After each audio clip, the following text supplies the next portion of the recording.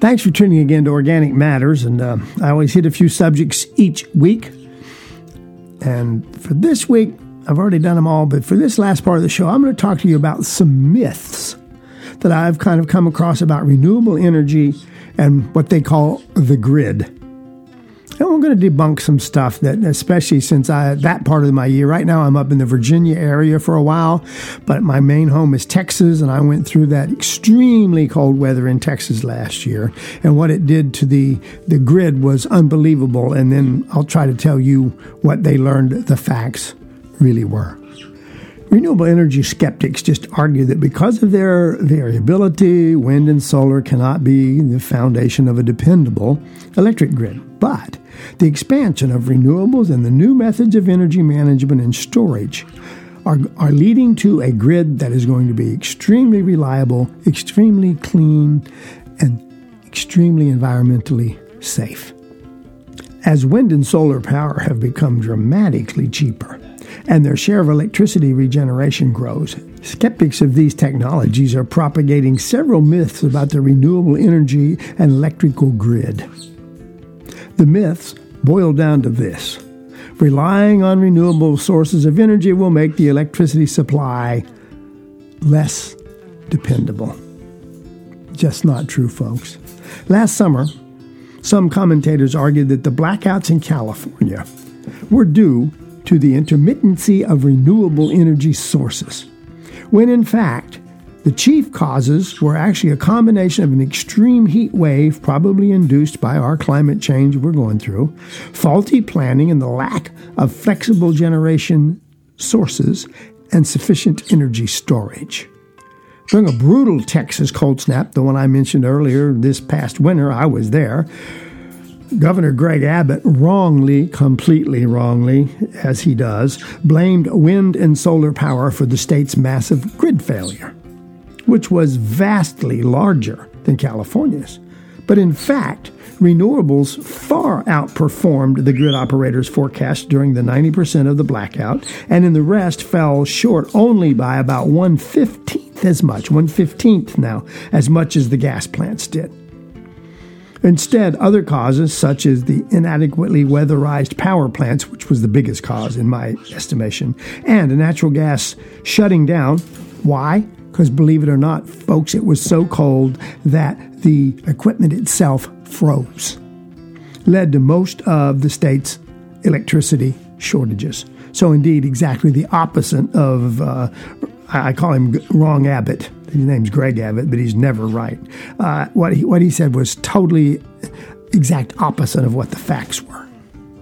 In Europe, the usual target is Germany, in part because of its, translated to English for you, energy transformation policies, shifting from fossil fuels and nuclear energy to efficient use and renewables. The newly elected German government plans to accelerate the former and complete the latter, but some critics have warned that Germany is running up against the limit of renewables.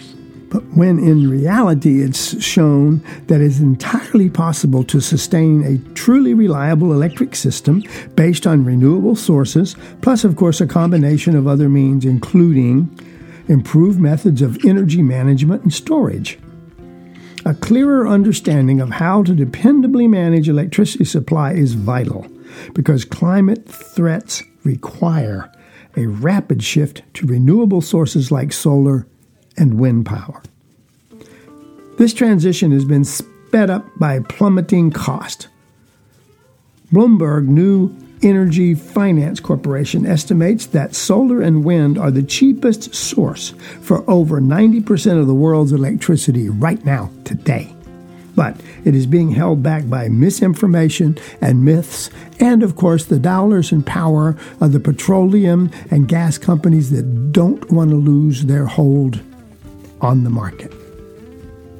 Let's do kind of a little talk on myth number one that I came up with. A grid that increasingly relies on renewable energy is an unreliable grid. If you go by the cliche, which they use, "In God we trust, all others, please bring your data," it's worth looking at the statistics on grid reliabilities in countries where high levels of renewables are already in play. The indicator most often used to describe grid reliability is the average power outage duration experienced by each customer in a given year. A metric known by, try to do this, it's kind of a tongue tire, System Average Interruption Duration Index, SAIDI. Not going to do that again either. Believe me, it's a name. Based on that particular system, Germany, where renewable supplies half of the country's electricity, boasts a grid that is one of the most reliable in the European continent and in the world for that matter. In 2020, SAIDI was just 0.25 hours, 1/4 of 1 hour. In Germany, that's how long they were out. Only Liechtenstein was up to 0.8, and Finland and Switzerland just 0.2 hours. Did better than all of Europe.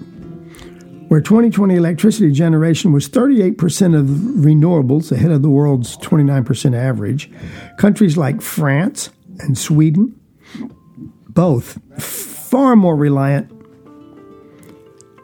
and unfortunately their reliance is more on nuclear power, and they did far worse than those countries that were relying on green energy.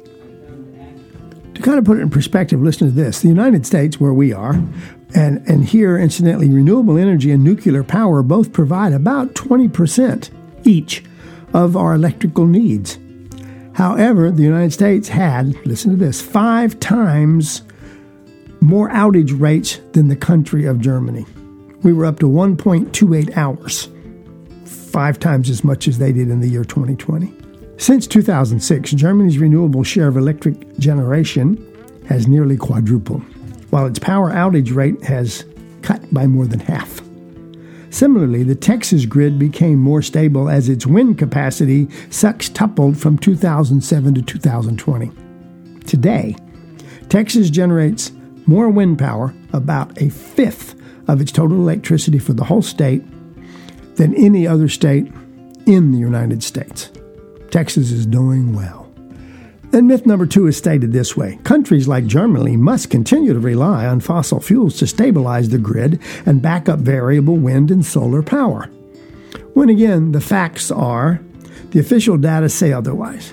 Between 2010, the year before the nuclear accident in Japan, and 2020, Germany's generation from fossil fuels declined by 130.9 terawatt hours. I don't even know how to tell you what that is. And nuclear generation declined by 76.3 terawatt hours. These were more than offset by increased generation from renewables, about 150 terawatt hours, and energy savings that decreased consumption by over 38 terawatt hours just in the year 2019. That was before the pandemic cut economic activity, too. By 2020, Germany's greenhouse gas emissions had declined by 43% below its 1990 levels. They're going the right direction, beating the target of 40% set back in 2007.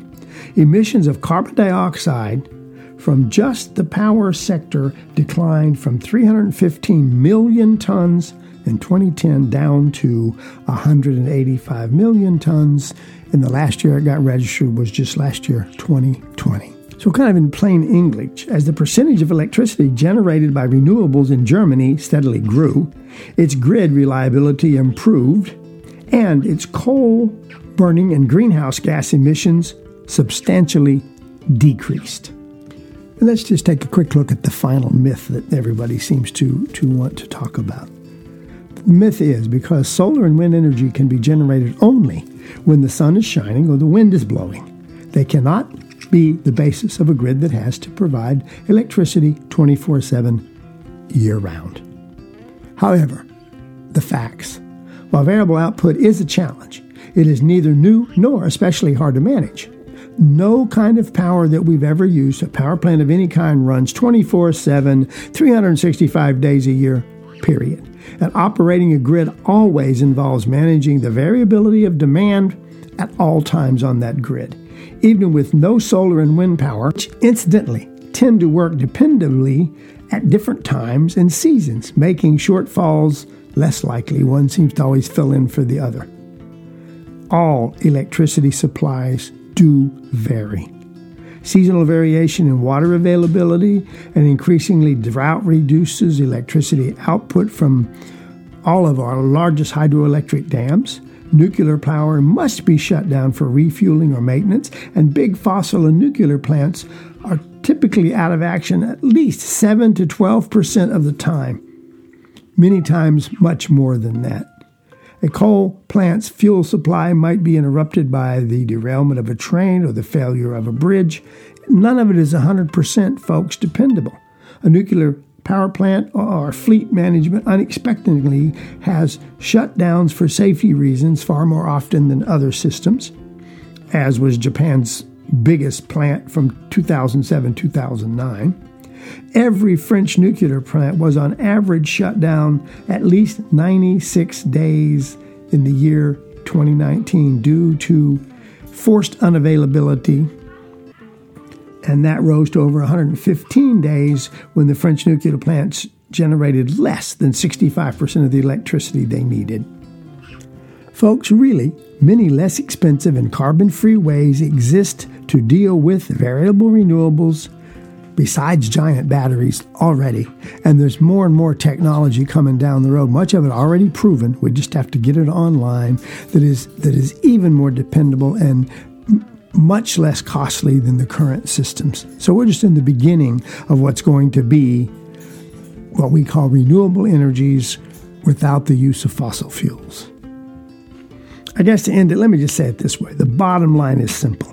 Electrical grids can deal with much larger fractions of renewable energy at zero or modest cost, and this has been known for quite a while. Some European countries with little or no hydropower already get over half to three-quarters of their electricity from renewables with grid reliability better than here in the United States by far.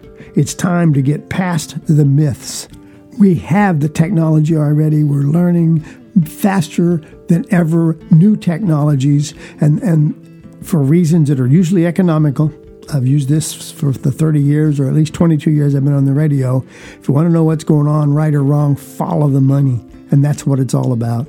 As long as the Exxons and the Shells and the giant corporations can make money sucking oil out of the ground, and they have not made themselves aware of or availed themselves of the knowledge and the ability to do green energy, they're going to just control what's going on. They basically right now are in charge of our government as far as what we're going to do and the way we're going to get our sources of energy.